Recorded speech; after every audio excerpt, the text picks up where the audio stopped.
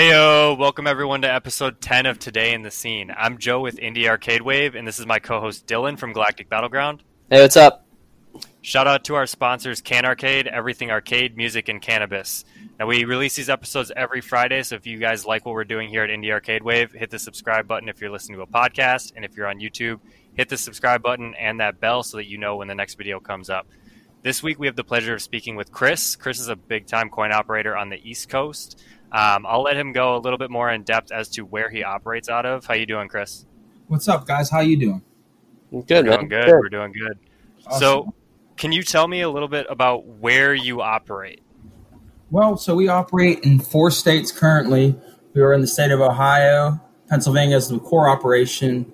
Operate in the state of West Virginia, where I have a arcade bar, and then we operate in the state of Maryland also. Okay, so you got a couple different states. You're reaching a pretty wide variety. What is a coin op? Like, what do you do on a daily basis, and what do you do for the arcades that you're in? So basically, when you say arcades, I mean, we're in all types of business. We're in bars, we're in nightclubs, we're in, like pubs, small pubs, movie theaters, bowling centers.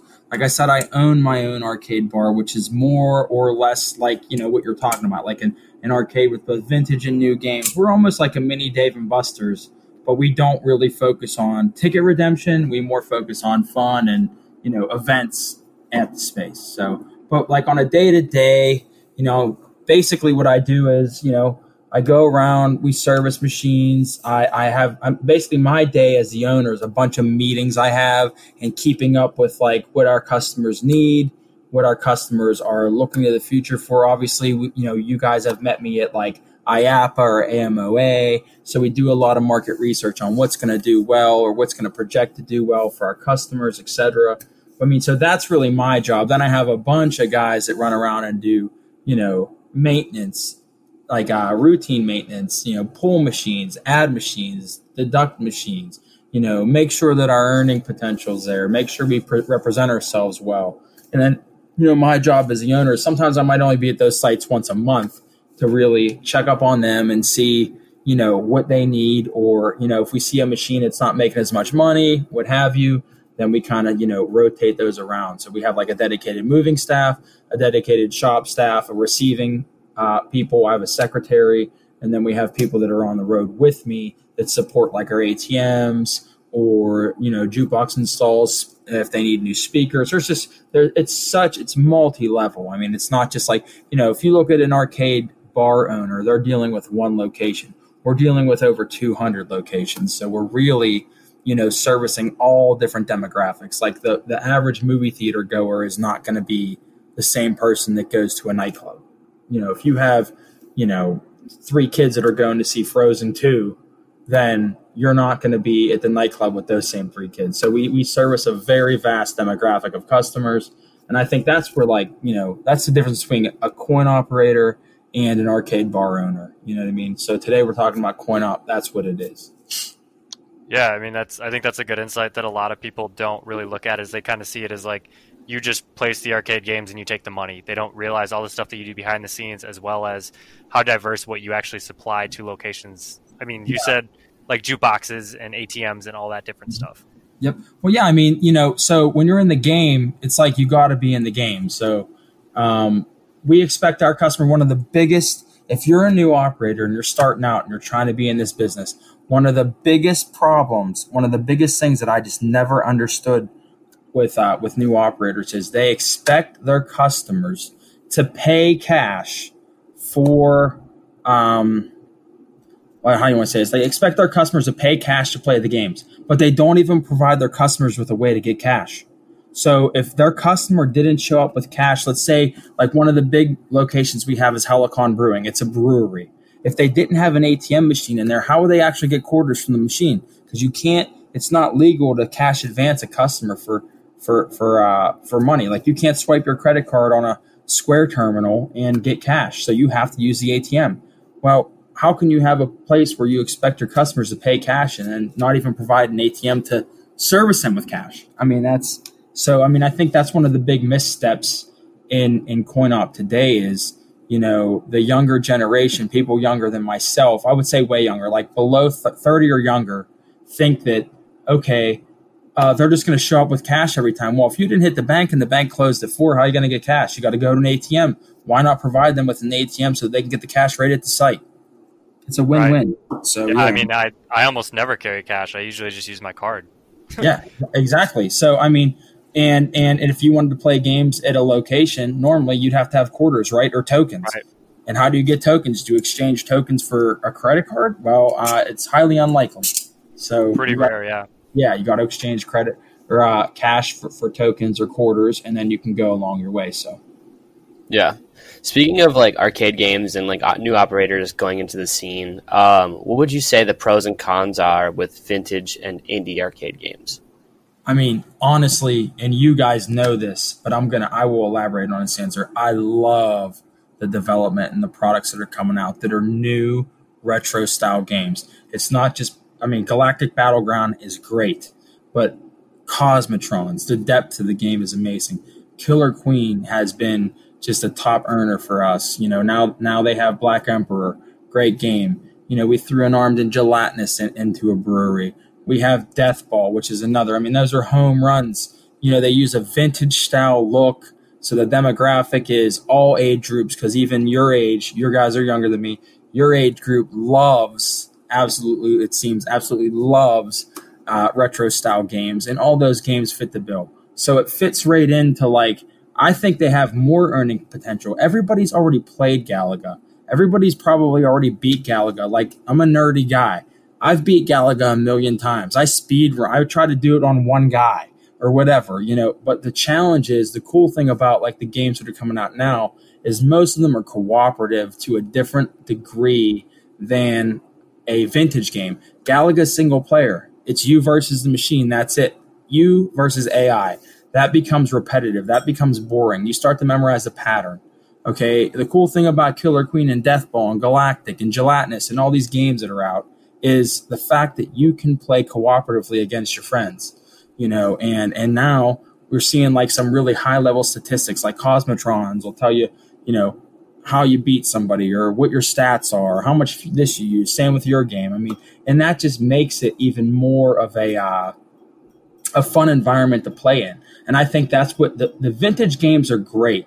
They bring customers in, but you're not actually going to make as much money with vintage games as you are with a game like Galactic Battleground or Cosmotron. It has potential to keep a customer in your establishment. So the flip side, the actual additional benefit to having these new indie games in your space is, one, they're kind of rare. So you can go to a location like one of our better movie theaters or one of our better brewery sites and say, hey guys, I'm going to give you this Armed and Gelatinous game, and no one else has it. You're not going to find another one within 500 miles of here. Or, hey, look, I'm going to give you Death Ball or Galactic Battleground.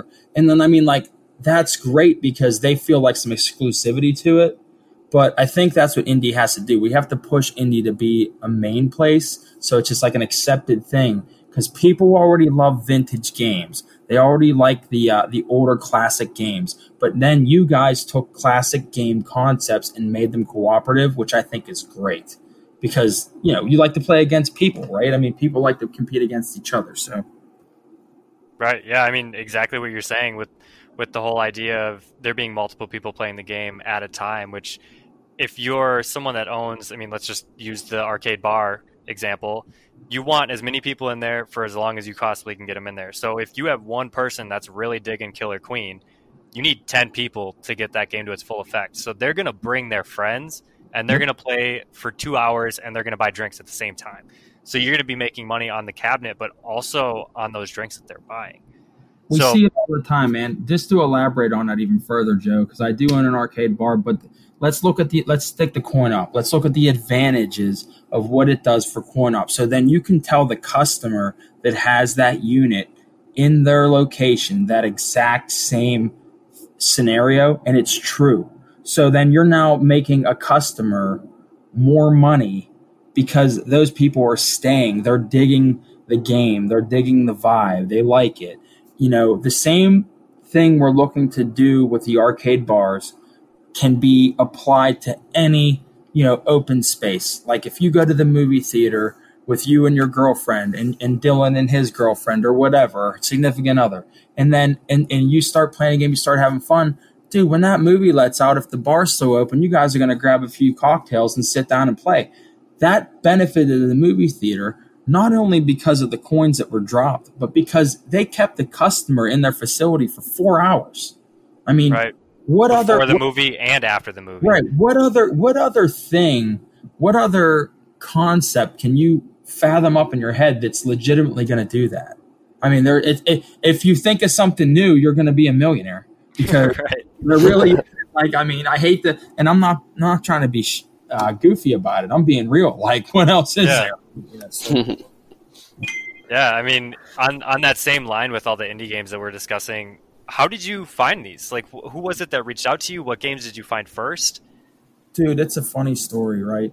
So I think I contacted Killer Queen, and they were just like in between salespeople, or like it was like when they were, I mean, I don't want to say in their infancy, but it was a much earlier on scenario. So I contact this guy, he never gets back to me. So then I start like saying, okay, I send one of my guys to the Midwest Gaming Classic, and he starts doing research on this stuff. Like he's like, here's who you got to call. Call this Cosmo Shane. Call the gentleman that did Switch and Shoot. Couple other guys. Tony from Deathball. And then bam, dude, Killer Queen gets back to me, the Bumble Bear, and they're like, hey, we were in between sales guy. I talked to Brian Lee, great guy. I mean, really supportive of everything we've ever done.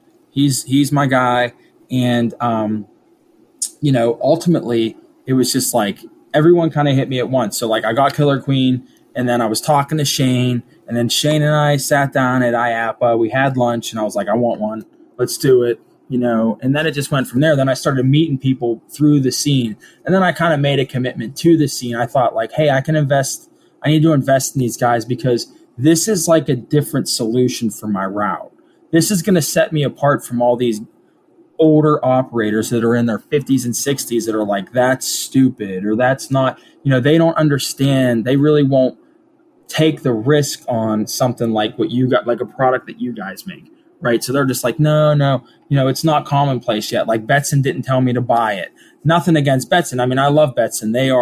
They have helped me through any difficult times I've ever had in CoinOp, and they're just a great liaison between the customer and myself. But, so I wanted to diversify my own route.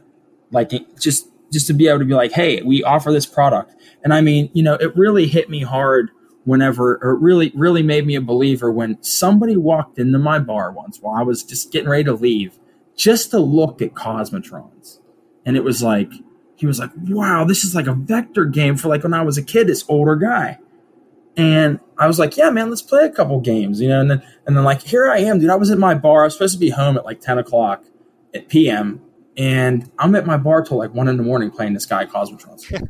Like, and he was like, dude, I got to go to work in 4 hours. I was like, oh my God, man, I just got wrapped up in it. We were playing it. People were jumping in. It was like, and then I was like, man, this is cool because we basically, I met this dude who I never even laid eyes on. He is nothing like me in the real world probably, but we just had the most killer time. It was rad. We were jamming. We were playing games. I was better than him at it, so of course I liked it. And like it was just one of those things, man, where it's like it was just. And then that's when I was really sold on it. And I mean, and you guys know. Then I came to you and we started talking, and you guys were still like in a development stage for what you were doing, and I was just like happy to like remember. I think you guys remember. I told your dad too, Dylan. I said, any questions you have, ask me. Like if there's, because I've experienced a lot. I mean, if you've dreamed it, I've probably seen it. So it's like. And they collaborated, and they were going through their process, and then of course we were thrilled to get the cabinet, and just keep on building it. I mean, like, and really, I wanted to like the new Starport when it actually comes online after all this, everything with COVID is finally like settled in some manner. It'll be a great showroom for me to bring potential new customers in and say, this stuff exists, and this stuff is profitable. And it's not just profitable from the standpoint, to reiterate the point we just made, it's not just profitable from the standpoint of It makes you coins. It's profitable from the standpoint is it almost keeps butts in the seats. And that's what they want to hear. And I think especially after COVID. Oh, yeah. That's what they're going to. It's going to be all about customer retention. The longer you can keep them in there, the better off you are. Well, that's always been the business, guys. But what it is, I mean, it's magnified now because if movie theaters can come back, I mean, they're going to be really open to anything that's going to increase their budget. Right. Yeah. So. Yeah. So, like, what actually got you involved with coin operating? Like, how did it all start? Yeah, man. So it goes way back, man. I was like in college working 2 jobs. I knew a bunch of operators. I was adopted by an operator. I worked with an operator, and basically a really major location called me once to fix a jukebox for an operator that I had known. Okay, so I went and fixed it. And then he called me again and said, hey, can you fix this again? And I'm saying, well, why isn't, I won't name the operator, but why isn't this gentleman like fixing his own games? And he was just like, oh, it just gives me a hard time about it. And I went and fixed it again. And I contacted the operator and I was like, hey, I hate having to pick your lock to fix your machines. He's like, I effing hate that guy, blah, blah, blah. And I'm thinking like, well, that's no way to have a relationship. So the third time I ever went there to fix a game, the guy says to me, take it off the wall. And I'm like, well, it's not my machine. I can't do it. And he's like, take it off the wall or else I will. I was like, well, if you choose to take it off the wall, however you do that, that's on you. So within 10 seconds, the machine was shattered on the floor. He literally ripped it off the wall. So I was like, this isn't good, and he said, go down to Betson and get me a jukebox. I said, well, I don't even have the money to do that because they were like $5,500 at the time for an AMI box. And he was like, he literally went behind the bar, came back, handed me $5,500. He was like, go get me a jukebox. And I was like, okay. So I went and got him a jukebox. We got him installed. He's like, I'm going to split it with you. You're going to pay me back. Every dollar you make in it, you're going to pay me back. I actually, my wife will tell you this. I got a newspaper route to cover, to make the payment. And I took over I took the whole burden of it at 19 years old. And I mean, we made a significant amount of money that year at this location. I worked hard. We promoted it.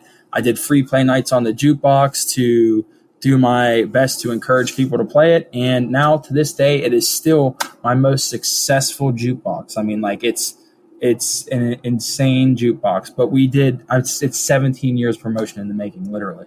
So that's how I got started, man. I never looked back. I mean, I didn't even want to finish college because I was like, this is stupid. I'm not going to use any of this for, but I decided to do it just because now I can tell my girls, yeah, I did it. I went to college, Yeah. But it's nothing for me. I mean, like, and I'm not saying everyone should quit college, but for me, it's just, I'm not smart and I never was going to be like smart. So I was going to be a hard worker and realistic, so. Yeah, I mean, you're more on like the logistics side of it that made more sense. And you got thrown into the fire, basically. He was just like, here, fix the problem. Yeah. Oh, dude, it was crazy. I remember, I still remember being so afraid because this guy, I mean, that would be a funny interview. You should interview him. I mean, he's been around coin op his whole life. I mean, they have a very successful bar restaurant chain. But ultimately, it was like, yeah, dude, it was like almost walking up to the Godfather and being like, I can't tell him no. What's the consequences? Like, I mean, it was like, it was a weird scenario. But yeah, I mean, I did get thrown to it, man, but I'm so glad I did because honestly, guys, I don't think I could do anything else even remotely good. Like, I don't know. My charity work's the only other thing I could do. And if I did charity work for a living, I wouldn't be paid for it. So I don't know. We wouldn't be talking. I mean, Yeah. Right. Yeah, So, having been in the coin op business for so long, do you collect any games or anything yourself? I mean, I collect the history of the business. So, I mean, anything that takes coins, I collect it. I don't even know. I mean, I think the last time we did a count of it, 1,300 pinballs or something like that. It's crazy. Like, I mean, all the way from like wood rail games from the 40s or 30s even, like without flippers and, but I collect that stuff because it's like almost preservation of history. Like, right. This is the business I'm in.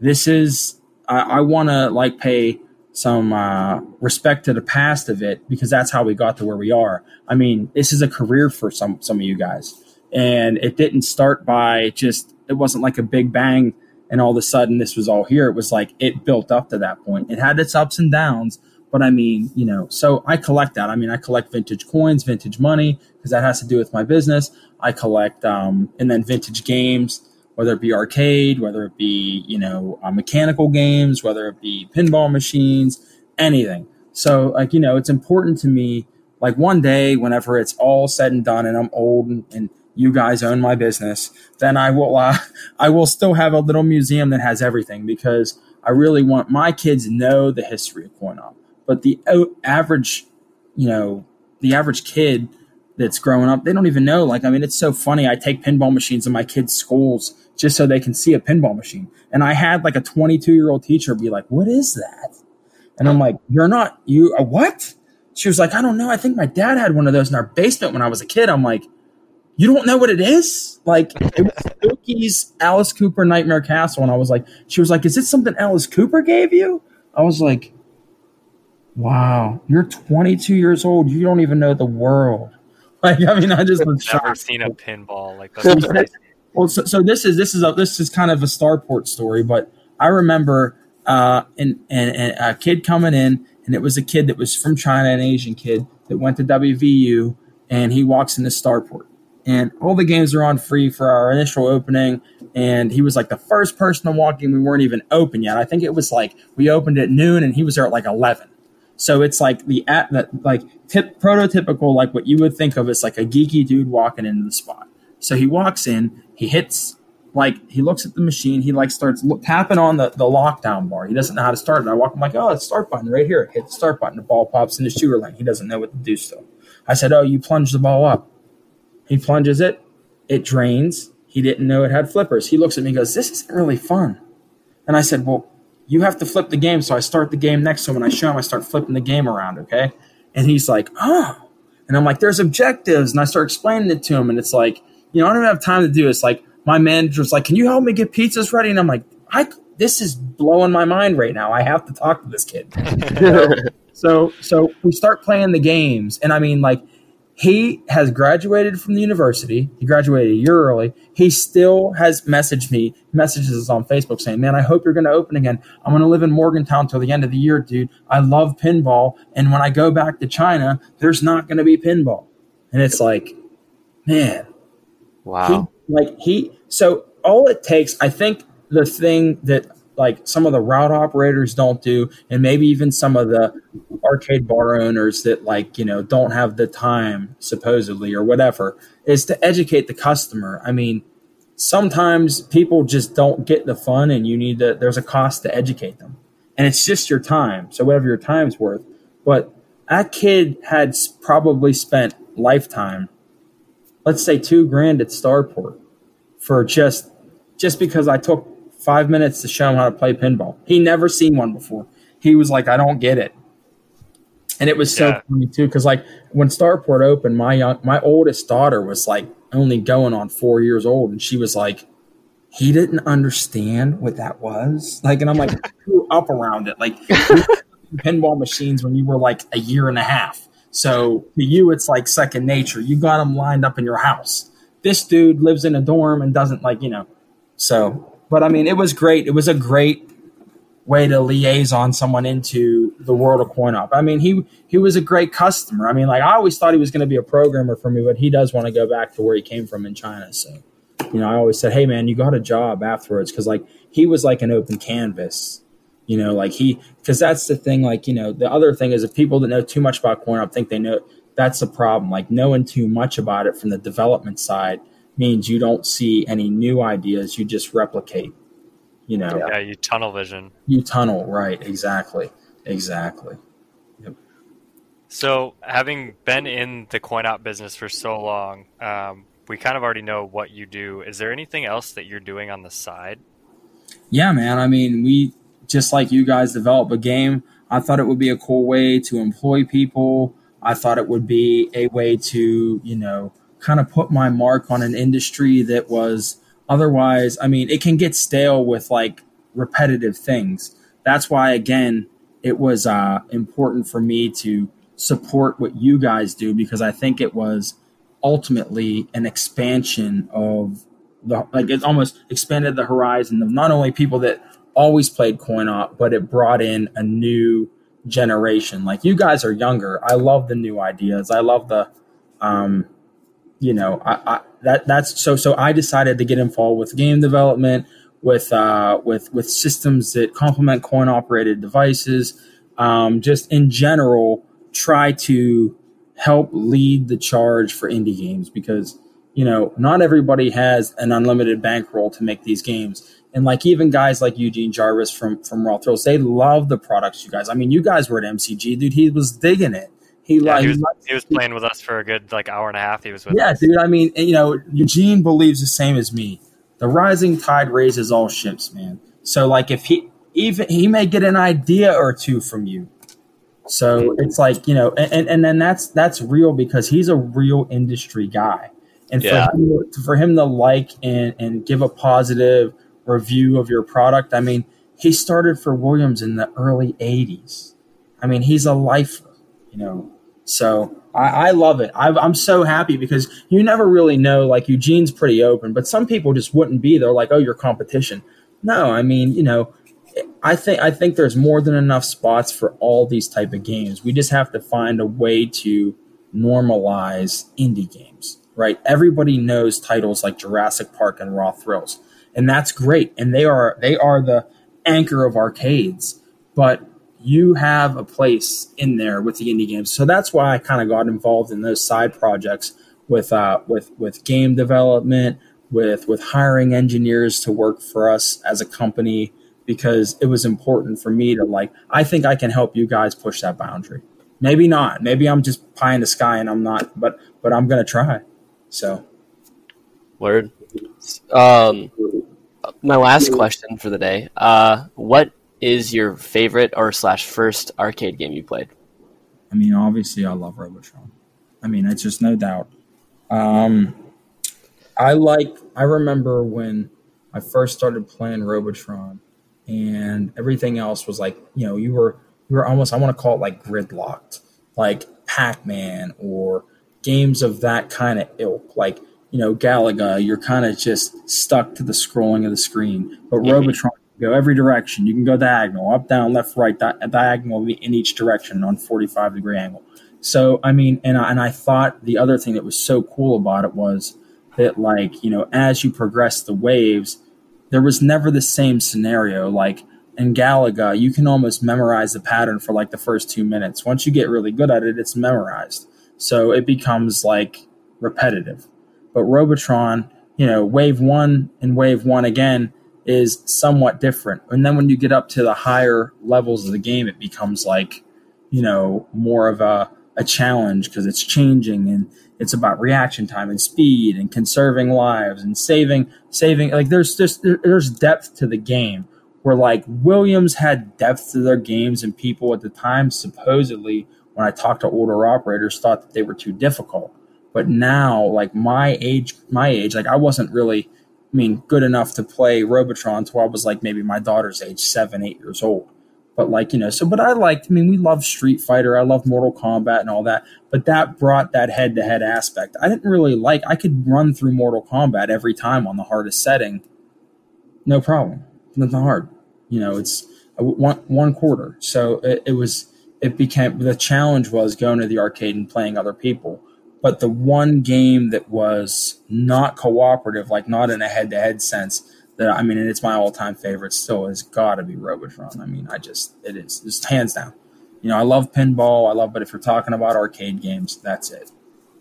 Yeah. Yeah, definitely a solid pitch for Robotron for anyone that hasn't played it or hasn't played it in a really long time. If you haven't played it and you're listening to this podcast, you messed up, so. Well, I think we're going to wrap it up there. Chris, it's been awesome talking to you.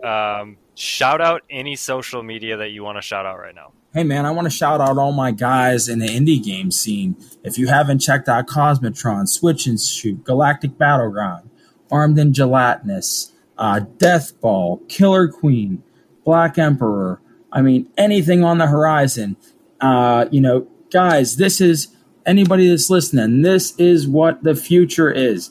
These people that are making these games are sitting on a couch just like you, dreaming of ideas and trying to make it great. I mean, we can shout out Starport, we can shout out Helicon Brewing, all my sites, but really it's important that we shout out the industry as a whole, indie games, everyone, please, if you can. I mean, I don't have a voice like these guys, like Joe and Dylan, but I'm telling you, you got to check the things out. They're entertaining, they're worth it. It's worth your 50 cents. Get addicted, play it, and lose to them at shows. You will get wrecked by Dylan and Joe. They're great players. So, Thanks for that. That's it, man. Thanks, guys. I appreciate it. Yeah, dude. Thanks for coming on. Yeah, man. We will be hit me up, whatever. Will do. We will be back next Friday with another episode. Until then, peace out. Later.